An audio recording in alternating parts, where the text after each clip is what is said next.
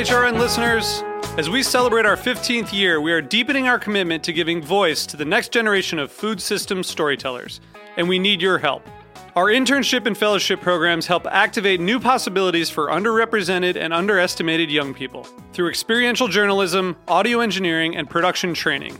Through these unique programs, HRN helps food equity stewards build essential workforce readiness skills that expand their potential and foster economic mobility. Please consider supporting these critical programs. And with a minimum donation, you can be entered to win a dinner for two at an amazing restaurant in one of 8 cities and tickets to a concert at a great venue in one of those cities.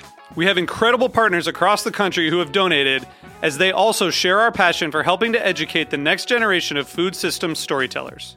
Check out heritageradionetwork.org/15 to donate and enter to win today. That's heritageradionetwork.org/15 to donate and enter to win today.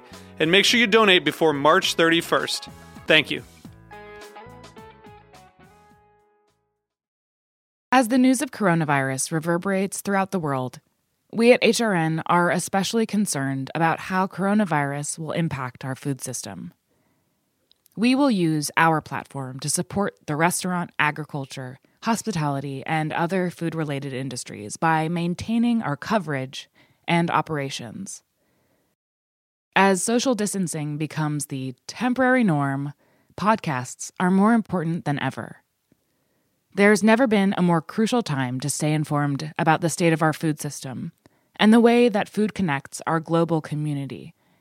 We're sharing all of our COVID-19 coverage at heritageradionetwork.org/COVID-19.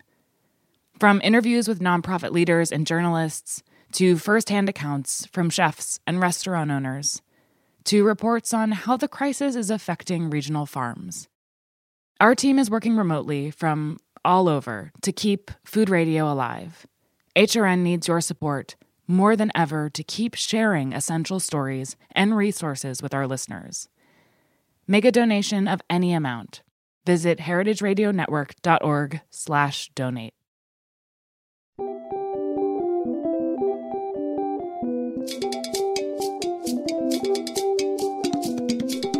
Welcome to Food Without Borders, a show about food, politics, and identity. I'm your host, Sari Kamen, and you're listening to heritageradionetwork.org. In light of the novel coronavirus pandemic, Food Without Borders is airing At the Table, a special interview series with journalists, chefs, farmers, activists, and business owners navigating the impact of COVID-19 on the food and beverage industry. This series was originally recorded for MoFad, the Museum of Food and Drink. If you'd like to watch the online video version of these interviews, please visit www.mofad.org/online-video-series. Thank you so much for listening. Hey everyone, welcome to At the Table. I am here today with Ashtin in New Orleans. Ashtin is a sommelier. She's an award-winning mixologist. She's a hospitality activist. She's a co-founder of Radical Exchange. Ashtin, I'm so happy to be speaking with you today. Hello, everybody. Hey. So Ashtin, why don't you just kick it off and tell us a little bit about, who you are, the kind of work you were doing maybe before COVID, how that's shifted, what you're working on right now. Yeah. So before this, I was working with Radical Exchange, which is my company, and we were working on Resist and Serve, our annual conference, and we had just gotten out of that, and we're preparing for actually our next frontward-facing events, which now have been put on hold for how long, who knows. And then I also work as a consultant, and a lot of my work works with businesses, mostly, I would say, in this past year, very interesting. It's been mostly smaller tech startups and restaurants, and really just helping them with their operational models in a way that instills harm reduction. So how can we be empathetic to people's needs? How can we prevent things before they escalate, as in terms of sexual violence, racial violence, gender violence, all of those things? How do we set up processes to prevent any of those things happening within the business?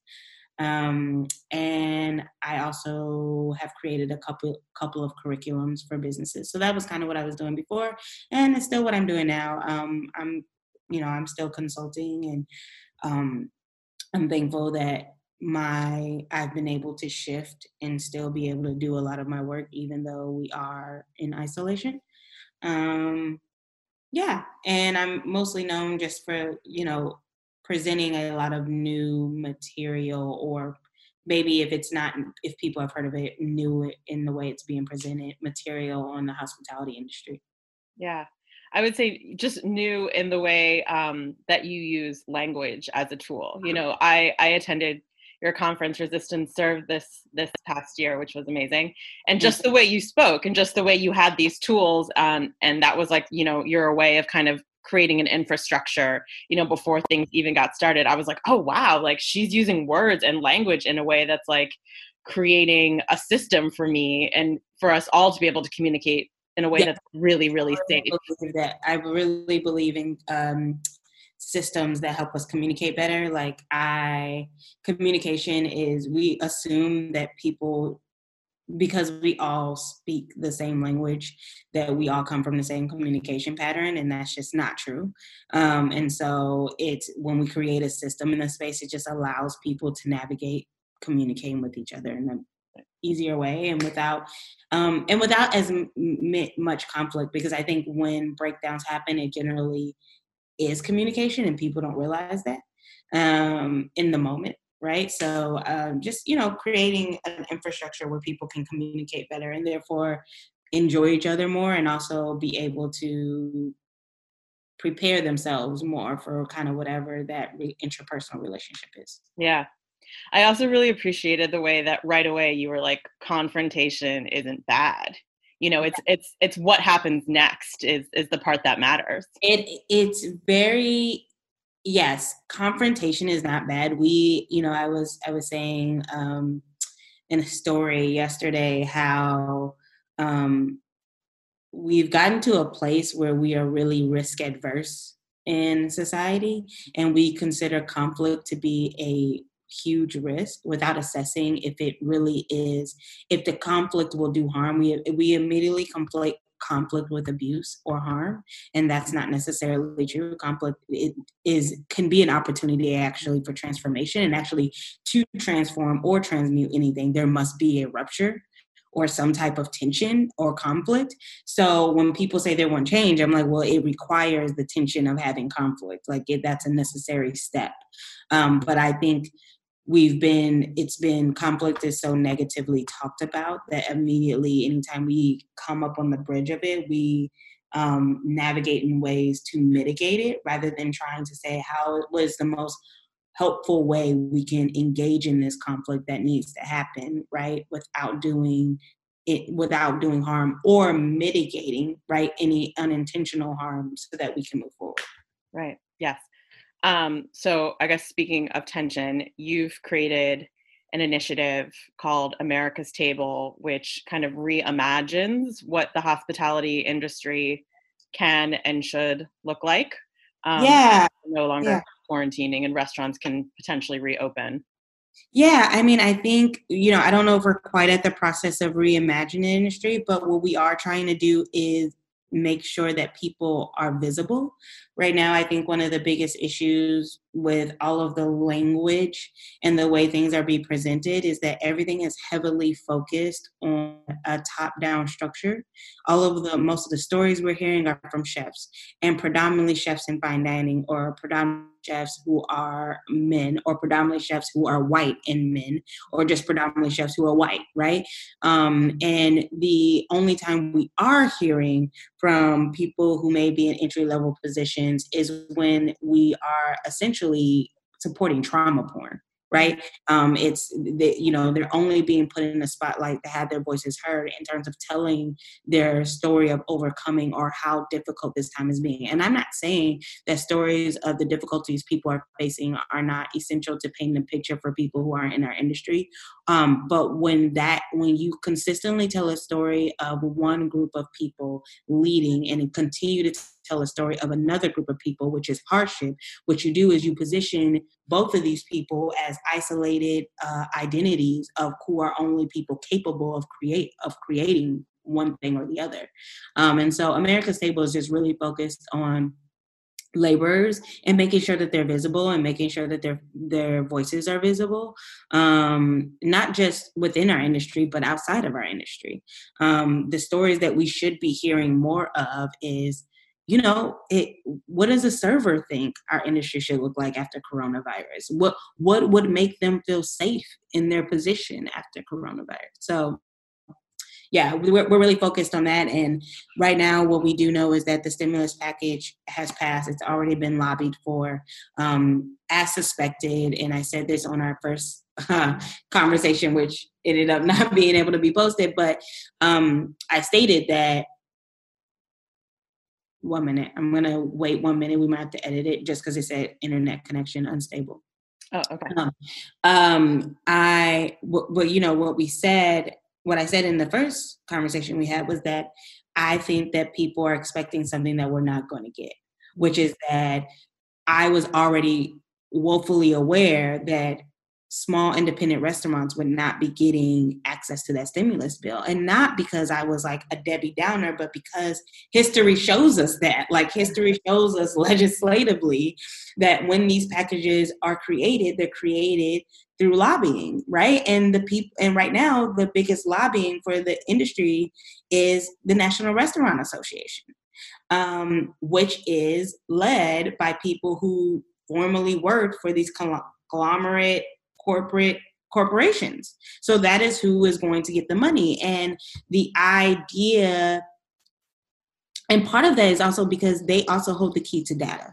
And I don't think many people within our industry are having that conversation enough, nor realize it enough.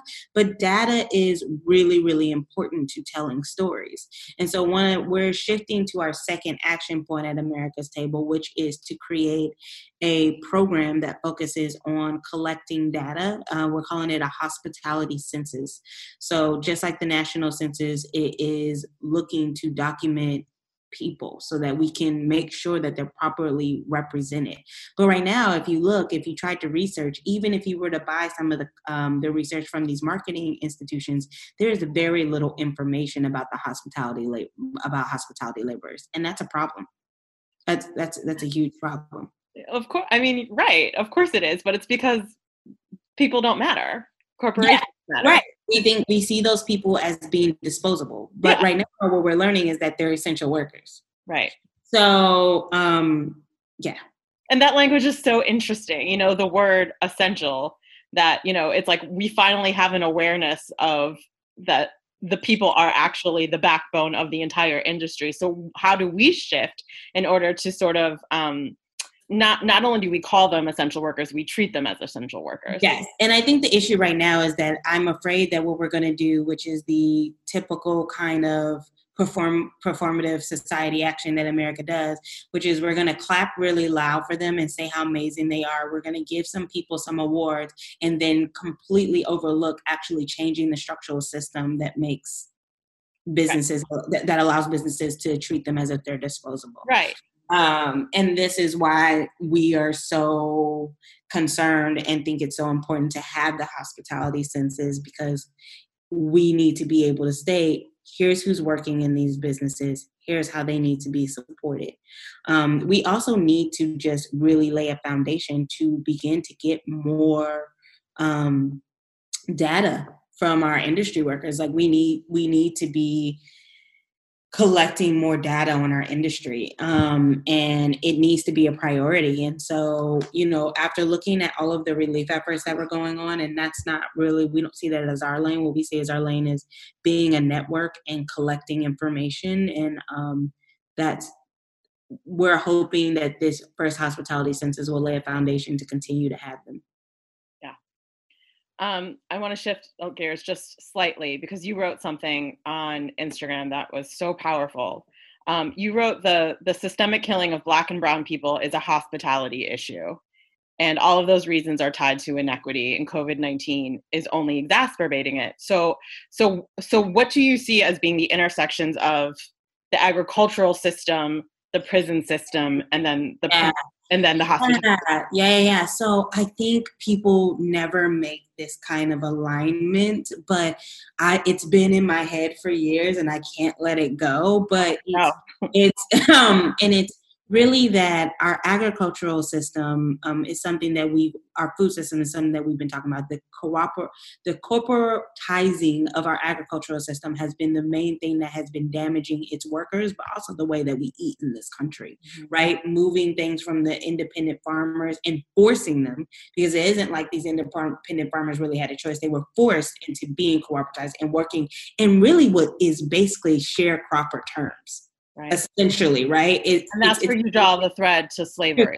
And this is where you draw the thing. But not only that, it's not only is it tied to sharecropping, it's tied to 1865 labor laws, which are our response to the emancipation of slaves, right? So when you know that, you're like, oh, wait, 1865 labor laws help create the foundation for why our agricultural system legislatively has started to look at that and all of the legislation that has begun to be built off of it. When you know that and you start to look at the other labor laws that were built in at that time, you also see that that's how our bail system was created. Our bail system was created by 1865 labor laws. And so then when you look at that, you also see employment contracts for domestic labor, which domestic labor is the first hospitality labor, because we have to remember 1865, restaurants still weren't a mass thing, right? Most of the people who worked in the food industry were domestic laborers because they worked as caterers. Right? So they worked within people's homes and within their establishments. And so these employee contracts were really detrimental because they helped set up the tipping system. They allow it. So I draw that thread, one, legally, because it's important for people to know where things come from. But I'm also drawing the line because we now have a term. We talk about the industrial prison complex. We also talk about the agricultural complex, right? Like these are two things that are talked about, but we never talk about hospitality. And primarily that's because it's something that's supposed to be joyful, right? And because the labor of it has been invisible for so long. We can track in agriculture the first time America invited Mexican workers who were undocumented to come over here and work because they had lost their predominant labor force because of the emancipation of former slaves, right? So we can track all of those things and see in agriculture where those systems of using labor for cheap and making them disposable has come from. We can see where the bail system, but hospitality, the labor has always been invisible. And I think one of the best examples that ever came to my mind is on the podcast Still Processing, Jenny talks about visiting Thomas Jefferson's home. And they walk into the dining room, and this was not uncommon if you were at a certain level in government or prestige. They walk into his dining room, and she states that the host, the tour guide, says to them, "Does anybody notice anything?" And everybody's like, "No." And he goes, "Oh, well, there's all trap doors." He had built his dining room with trap doors and all of these things so that people wouldn't see his slaves placing food on the table. It's the term, you're supposed to be, you aren't supposed to, you're seen, not heard, right? Is like, it comes from somewhere. Like the idea that the best service you can have is that when you don't even notice the waiter is there, that comes from something. Like that's not just made up. It didn't just come out of thin air. And predominantly because the people who were serving were Black and brown people or immigrants who weren't yet considered white at this point. And so it's really important that we connect all those things. Sorry, everybody who's watching this, I'm not being the most eloquent right now, but I think it's really important that people understand that all of these systems are systemic. And the issues that we have in hospitality are systemic. They aren't new. People keep talking about them as if they're new. They're not new. They've been here. And oppression always is malleable and shifts and change during the times. It may look different than it looked 200 years ago, but it's the same. Yeah, I'm guessing it's no coincidence either that we have front of house, back of house. No, all of that. All Black and brown undocumented workers in the back, like peeling carrots with the white maitre d' at the front. Yeah. All of that. And one of the things that we don't have kind of written and, down is we have told this story about America, about the hospitality industry, as if the hospitality industry has been the same in every region and has grown the same in every region. We've kind of told this story in terms of talking about service, and that's absolutely not the truth, right? The truth of the matter is that the East Coast and the way that it grew looks very different from the South. Like very different, which looks very different from the Midwest, which looks incredibly different from the West Coast, right? And so in terms of who was disposable and working those roles, right? We have to talk about Chinese immigrants. We have to talk about the Irish, right? On the East Coast. And what did that look like in pubs, in taverns, and things of that nature? Like, it's systemic because segregation was a thing. It's systemic because redlining was a thing. It's systemic because there were literal laws that kept people from entering buildings of different races. So we know that our industry did not grow the same in every region. So we have to be able to have those conversations and how those systemic things on the macro level have impacted our industry. Right. You have been very vocal about pointing out, the obvious disconnect between the fact that such a disproportionate number of Black and Brown people are dying from COVID, and not only the response from our political leaders, and both on the federal and state level, but also the hospitality sector. Yeah. It's been really disappointing, and I can hold the space to say that it's been really disappointing, and also hold the space to say that I don't think it's intentional.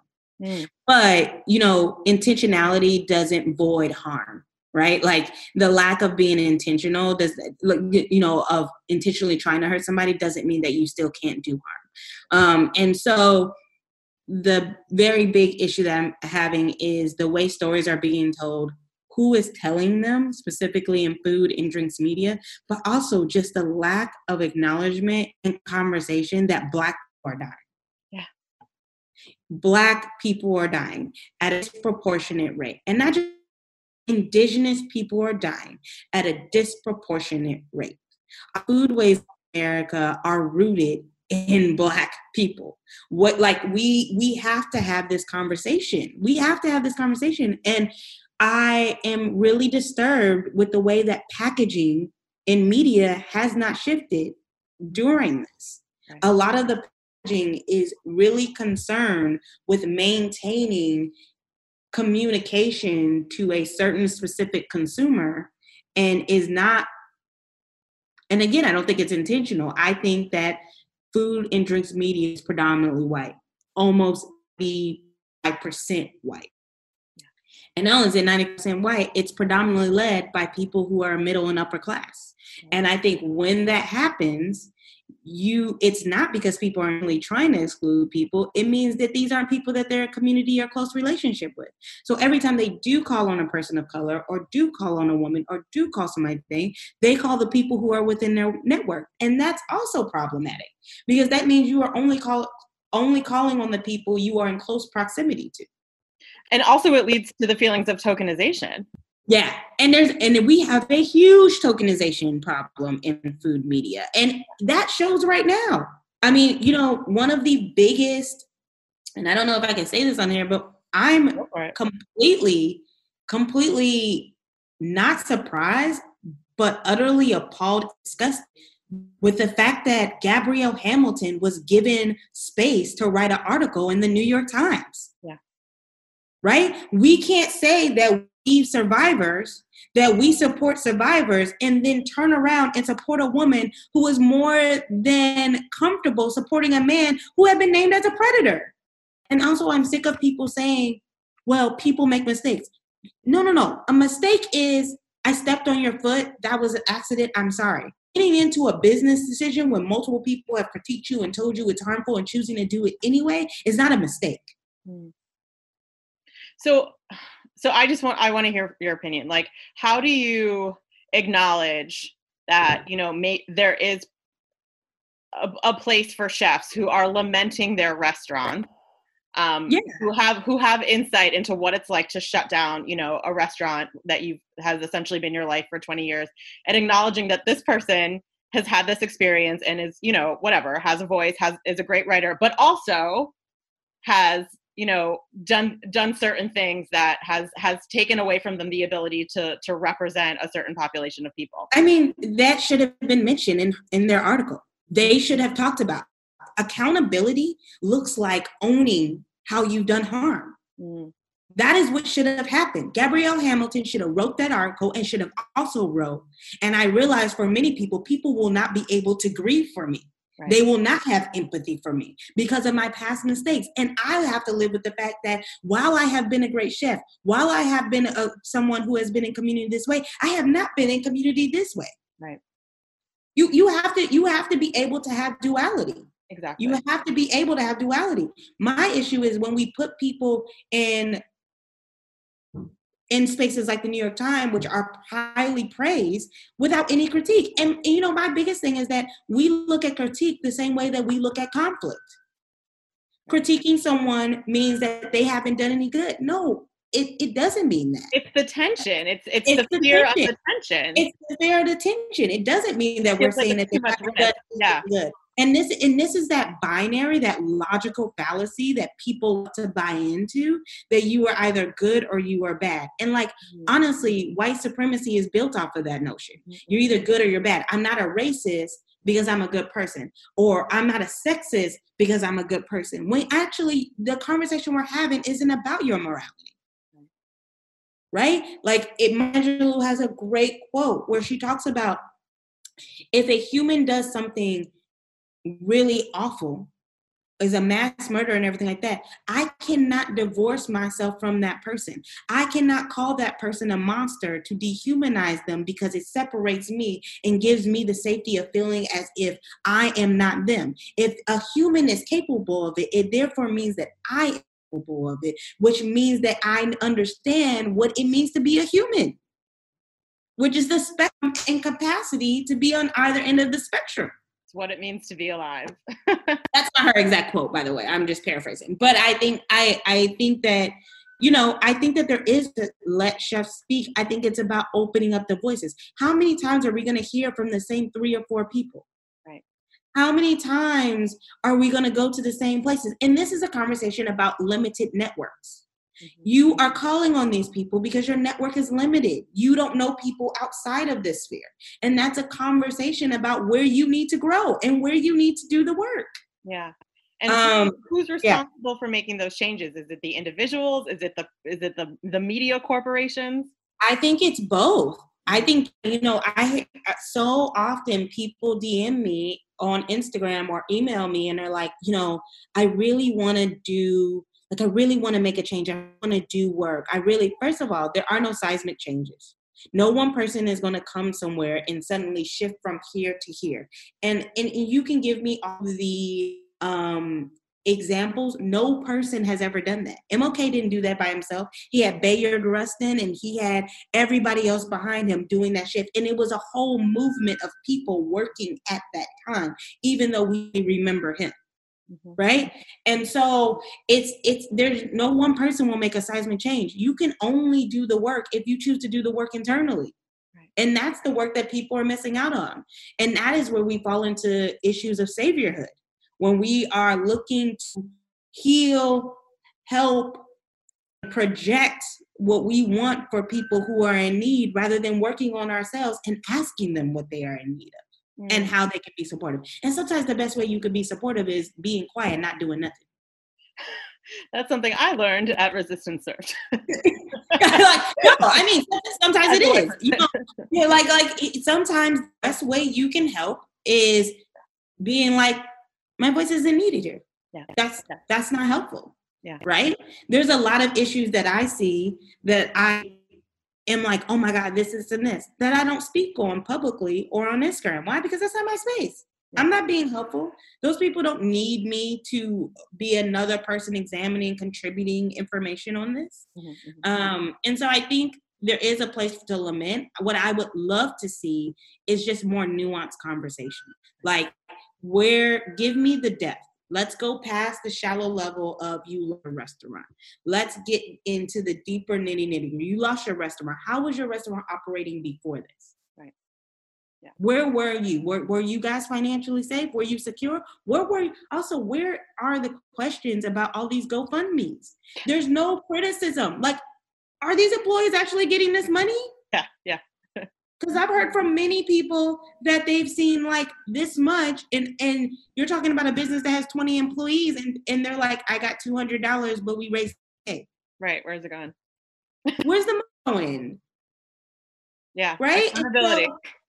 Accountability is really important. Transparency is really important. But I think the biggest issues in terms of what's happening, in terms of how things are being written about, is so many of the same people who are choosing the direction and what is being written are also friends and have personal relationships wrapped up and personal connections wrapped up in what they're doing. And that's problematic. Well, if you can't objectively state, yes, this person is my friend, also we have a journalistic duty to write something. Sure. So yeah, that's my thought on that. I could go on forever. No, that's good. Thank you. What you just said made me think of two things. One, you quickly mentioned grief. And I wanted to hear you talk about it a little bit, because you talked about your own experience with grief and how you finally gave yourself permission to just kind of, stop fighting it and just let yourself into that space. You know, a lot of people are experiencing what we call secondhand grief. Mm-hmm. And some people are also losing people in space of firsthand grief on many, many levels. You know, it's really interesting because in other languages and cultures, there's multiple words for grief, and there's like multiple ways to describe grief. But in America, we don't really have a system or process or acknowledgement of grief unless someone dies. Mm-hmm. And it's very formal, but grief is something that I personally have been going through because I had a lot of deaths just in my life in the past year. And they kind of all happened within a 6-month period, back to back to back to back. They kept rolling. And so I really had to learn how to, you're just going to have to sit with it. And some people will think you should be over it, or, you know, why is she still so upset about this? And, you know, it's really not your job to decipher or unpack how people feel about the process you're going through to heal, one. And two, it's important to remember that grief isn't stagnant. It's not this pinpoint that you move away from, right? Grief lives inside of you. And the thing about grief is that if you don't heal it, it will show up in your body in physical ways. It will literally begin to make you sick. Research has shown this. And so what happens when we have secondary grief, and just to explain to everybody what that's kind of like, is when, for instance, school shootings can trigger grief in people, even if they didn't know anybody in it, even if they weren't even in the same city. It can trigger secondary grief. So secondary grief is when you weren't necessarily connected to the person or the place or the incident that happened. So a great example is like a shooting. And a lot of times people exhibit anger, but that anger is also connected to grief, right? Of once again losing something, even if you're not connected to it, right? Your mind, your spirit, your body, however you want to put it, is reckoning a loss, right? Of something. And so it's important to discuss this because all of these restaurants closing, a lot of people, especially the people whose value is tied to their job, are experiencing grief. Yeah. Right?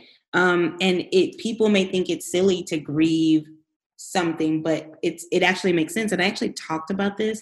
I talked about post-event depression, which happens a lot of time within our industry, which is that you've put your energy into something for so long, the event happens, and afterwards it was a success, and you're like, yeah. But instead of like, yeah, you feel this really, really low. And it's because our body has something which Lisa talks about in her book, How Emotions Are Made. Our body has something called body budgets, which means our body budgets for a certain amount of energy, as you would say, or input into certain things. And so when we sap that body budget to put it into one thing and then suddenly it's over, our body, it has to recover, right? And it feels like loss. It's probably a similar experience for, a woman who's given birth and then experiences depression. Part of for so long. Because you've been holding something for so long. Your energy has been focused on something for so long. And then all of a sudden, here comes this huge deficit, right? And it impacts you.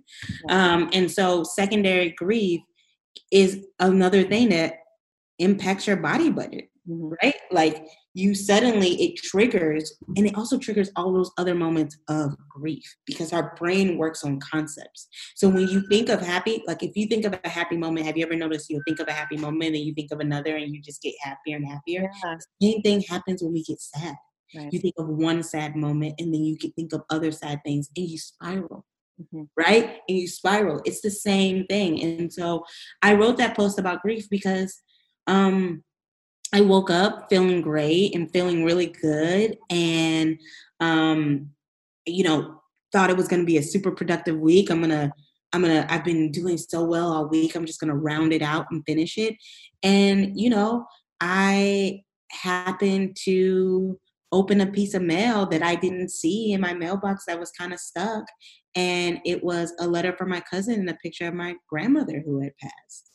And, it's suddenly this day where I was ready to hit it head on. It just felt like all I wanted to do was climb back in my bed. And I tried to send an email and I'd be working on the email for an hour and then it wouldn't get sent. And then I would shame myself because why is it taking me this long to write this email? And wait, I have a call to prepare for. Wait, I have and then finally I just said after I got done my last call, what is so important that you can't take care of yourself right now? What is so important that has to be done right this instant that it trumps your mental, like you being mentally healthy, right? It's okay to just sit for a moment or a day or 2 days or a week or 2 weeks or a month and say, this is all I can give. I don't really have the capacity to give more. Right. And so I think a lot of times we don't give permission to ourselves to do that. And it's also okay to say, hey, I'm really sad today and not have a reason. And not exactly know the reason. We're so not used to we're also not used to naming that we're going through grief. So sometimes you won't always know where it's coming from. And that's okay too. I'm really sad today. I'm not sure why, but I'm sad. I'm really sad. And it's really hard to do anything today. And so I wrote that post because I was like, I hope this frees someone. I hope this frees someone to know that as productive or whatever you think somebody else is, we're all kind of facing our own struggles. Yeah. Thank you for saying that. And I think we should wrap up by hearing, what you do when you give yourself permission to just take care of yourself. What are your it depends on, sometimes I go for a walk, right? Walking is very therapeutic, gets your body moving too.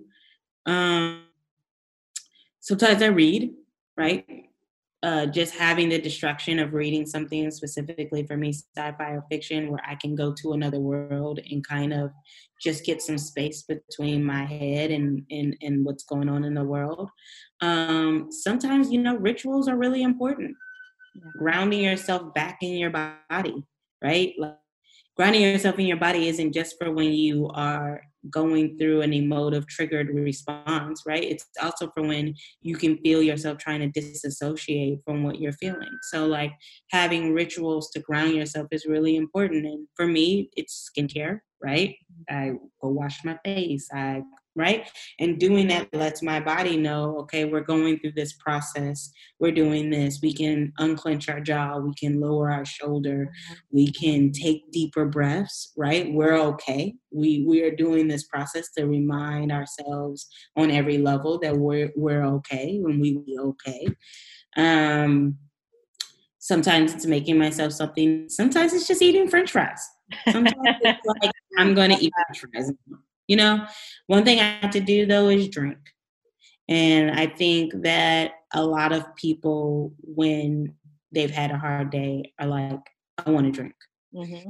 And sometimes even I do that, but I really have been trying to challenge myself on asking myself, why am I grabbing a drink right now? Yeah. Right? Why am I grabbing a drink right now?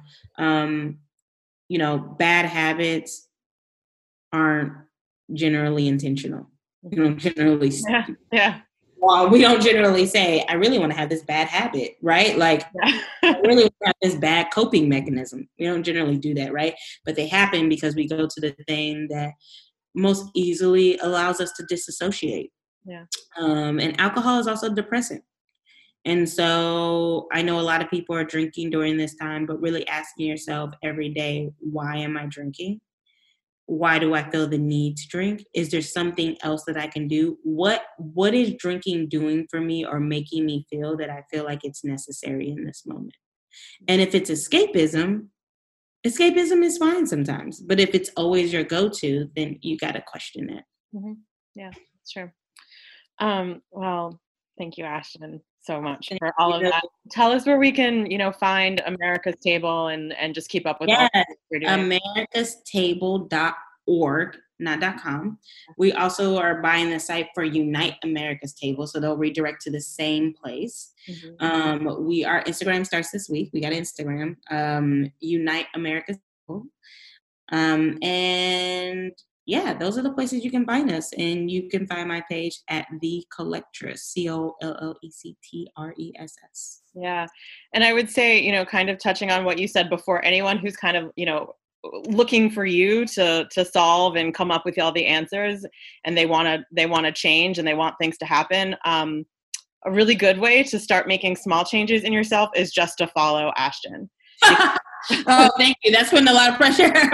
Well, I think I can say that from personal experience. Is like I feel challenged every time I read your writing, and it makes me think about things in a way that I don't usually get confronted with, and I am so grateful for that. So thank you. I appreciate that affirmation. Yeah, I mean, I try, and all of the things I challenge people on, the things that I challenge myself on, right? Yeah.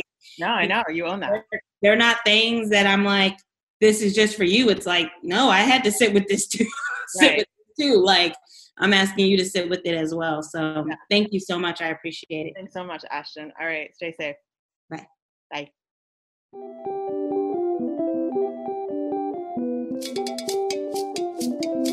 Thanks for listening to Heritage Radio Network, food radio supported by you. For our freshest content, subscribe to our newsletter. Enter your email at the bottom of our website, heritageradionetwork.org. Connect with us on Instagram and Twitter at heritage_radio. You can also find us at facebook.com/Heritage Radio Network. Heritage Radio Network is a nonprofit organization driving conversations to make the world a better, fairer, more delicious place. And we couldn't do it without support from listeners like you. Want to be part of the food world's most innovative community? Subscribe to the shows you like, tell your friends, and please join the HRN family by becoming a member. Just click on the beating heart at the top right of our homepage. Thanks for listening. This program is powered by Simplecast.